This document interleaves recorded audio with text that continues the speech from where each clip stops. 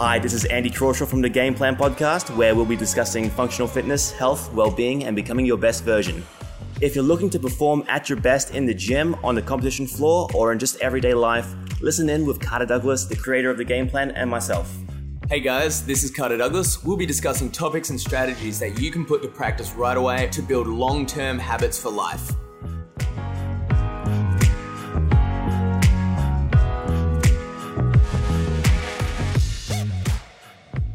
Welcome to episode 1, guys. Thanks for listening in. Thanks for tuning in to the pilot episode here. On this episode, we're going to be talking about the AFFF, MastersHQ, and Aussie Throwdown Super Online Qualifier.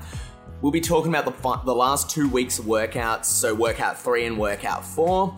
Hopefully be able to provide you guys a little bit of insight, information, and maybe even some strategy to help you guys with these workouts. And we'll just be discussing our thoughts on them. Thanks for tuning in, guys, and hope you enjoy. Yeah, let's get started.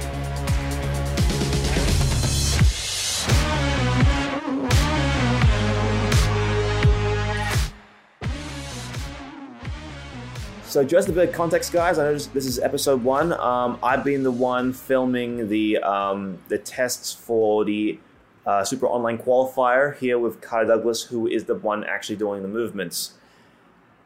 Yeah, I've been having a great time doing these movements, and Andy's just been making me do pretty much the whole workout multiple times over every time we film them. But he does it. He's a good sport about it. So I don't ask questions. He doesn't complain. It's all good. I'm only hearing about this now. Anyway, we wanted to make this podcast to really discuss the movements for the second set of test releases. That's test 3 and 4, and just really talk about what we can do as athletes about performing at our best for each one. So, and even if just before we start, maybe just give us a bit of a background behind yourself and the game plan as well. So, bit of a background here. Myself, I've been in the sport of CrossFit for 9 or so years. I've been competing or training competitively for many years before that.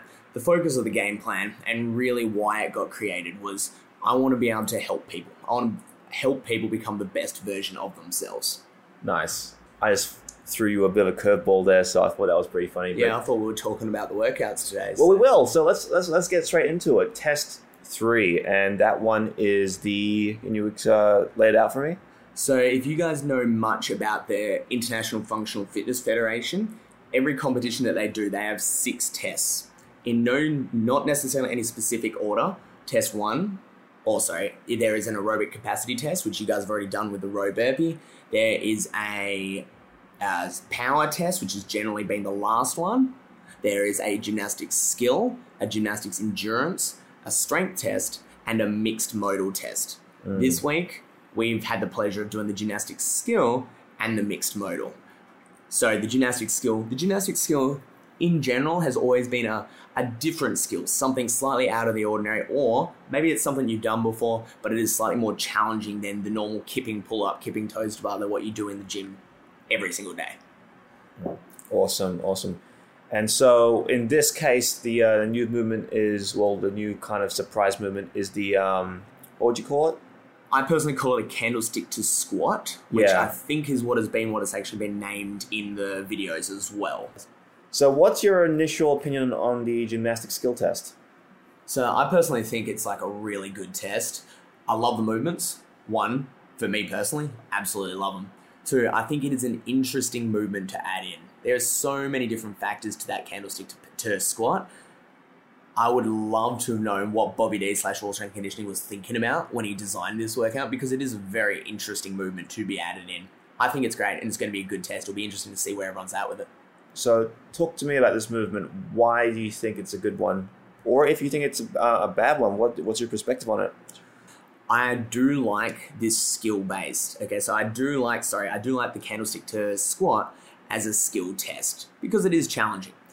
A normal air squat, there's nothing too challenging about this one, but the candlestick to a squat, generally it's actually taught, and I personally use it as a drill to help people with pistols. Okay, so it is a progression towards pistols down the track.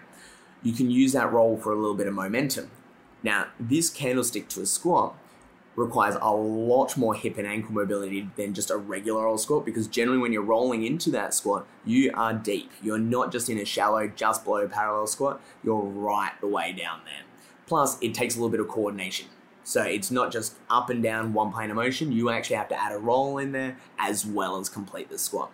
So it just adds that little bit of variety to the workout. I guess in the context of the other movements as well. So there is 60 double unders, and there's also the handstand push-ups. How do you think those other two would kind of, I guess, challenge you from the perspective of that candlestick squat?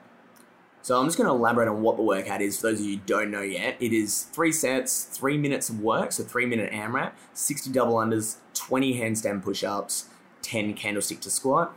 After that 3 minutes is up, you get 1 minute rest. Repeat that for 3 total sets. So when you're working in this workout, it is fast. 3 minutes is a very short, very fast amount of time.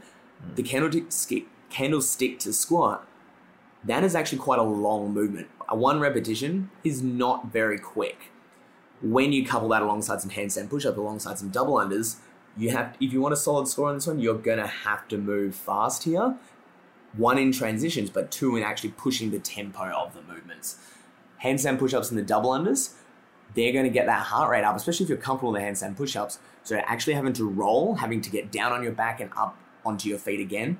Picture a burpee, but now you're going onto your back instead of going onto your stomach. So they do get the heart rate up. When it comes to, I guess, trying to do your best in this, what do you think your focus should be on? Because this is a long movement. How do you think you should prepare for it? Oh, so preparing for this one, there are 3 movements in here, and each of the 3 could easily be your limiter. The double unders, the handstand push-ups, and the candlestick, they're all fairly high skill. I would hope the double unders aren't too challenging for you, but the handstand push-ups do require an adequate amount of strength. The candlestick, it is a new movement. Most people probably haven't actually practiced this one. So have a look at the movements, see which one is actually a limiter for you. One of them may be stand out. Like, for example, today might be the day that you actually get your first handstand push-up. A candlestick to squat, some of you who really struggle with your hip and ankle mobility aren't going to have the best time with this one. So warming up for this one, know your limiter and spend the most amount of time on that one. But if we're talking about the candlestick, because that is mostly what we're talking about in this episode, really focus on getting into a deep squat. Wake up the hips, wake up the ankles, get yourselves ready to get into that real deep squat. Awesome. Any other tips you'd give, or any notes that you have on this workout that you think would be valuable to an athlete attempting this one? Really the main thing here is 3 minutes goes quick. That's a lot of handstand push-ups to make your way through there. The arms are going to definitely be very well and truly warm by the end of this. Well, mine were definitely after actually doing this one. Make sure you are warm. Make sure you are ready to get the heart rate up. It is deceiving in that way. That's my biggest tip. And I would love to see some people go above 2 rounds in this. 2 rounds every 3 minutes. All right. That should be a good goal for most, hey? Good challenge, more so. Very good challenge. Awesome. You said you just done this workout already. You'll be doing the team's qualifiers, right? Yeah. So, yeah. If you guys didn't know, last year, Khada and it was the game plan team, or what we call it? Team Australia. It was Team Australia. So we got to go over to Sweden for last year's International Functional Fitness Federation to represent Australia. So that's pretty awesome. All right. Should we also talk about Test 4 as well, right? Yeah, I reckon let's talk about Test 4 while we're here, because I quite like this one. Now, on paper, a lot of barbell. I don't necessarily like as much, but it is a good test. It is fast. A good chipper is always fun. Yeah. I mean, everyone loves a good chipper. So, starting off with, I believe it was a 50 kilogram bar for the RX. For the males, and 35 for the ladies, yeah. Yeah, it's a lot of reps, especially to start off with. How do you think you should approach this? Well, I've watched a fair few people do this one, and it has been great to watch, because 50 hang power cleans, a lot of people can easily get carried away. I've seen some people hanging on for 20 to 30 plus. I'll tell you what, they don't generally do as well on the snatches afterwards. It has been great to watch. Honestly, I approach this one with a 12, 10, 10, 10, 8 on the hang power cleans, followed by just quick 10s on the wall balls. Small sets, small rest. That you can easily get carried away on the early rounds, which, like I said, great for people watching you, not as good for your end result. This one, ring muscle-ups are a complex movement at the end. So you sort of need to know, are ring muscle-ups in your wheelhouse? Are you good at them? If so, you need to be able to get there and give yourself enough time. So you may want to push the rest of the workout without completely blowing up. If ring muscle-ups are not in your capabilities, then your workout is finish the lunges. Get past those lunges for that tie break time in the 10 minutes. Of course, yeah. I guess it depends also on the on your abilities here, but the lunges are probably like the most rest you'll get. Being I don't know. What would you say? Well, you think they're going to be a lot of rest. Being a front rack lunge, it is pretty tough to try and breathe. The weight is light. I personally liked that movement the best besides the ring muscle ups, because you could move a little bit slower there and it doesn't get the heart rate quite as high.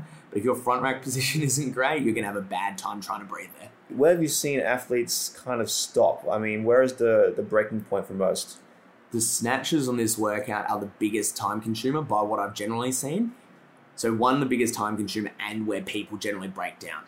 The snatch, hang power clean for most people who can move that comfortably. The snatch may actually be a fairly solid load for them.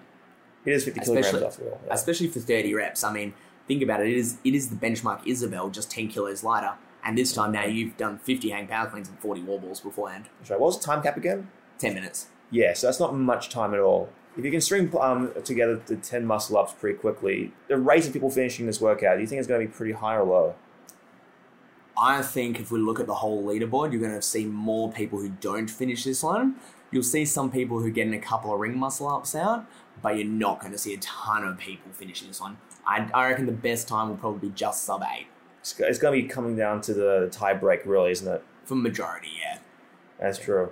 But, all the same, it looks like a great workout and a great test, especially for those that love kind of like a good multimodal chipper. It looks pretty fun on paper, of course, but give it a shot. Let us know what you think. Yeah, my biggest tip for this one is definitely have a breakup plan. And no, I don't mean with your partner. I mean on the hang power cleans on those wall balls. So have that breakup plan. Find something that works for you, and you'll do a lot better in this one. Awesome. Yeah, I think, is there any other tips that we can probably give out for this workout? Not really a ton for this one.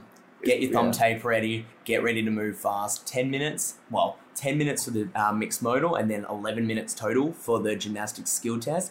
They're both fairly fast tests, so get ready to move quick. True.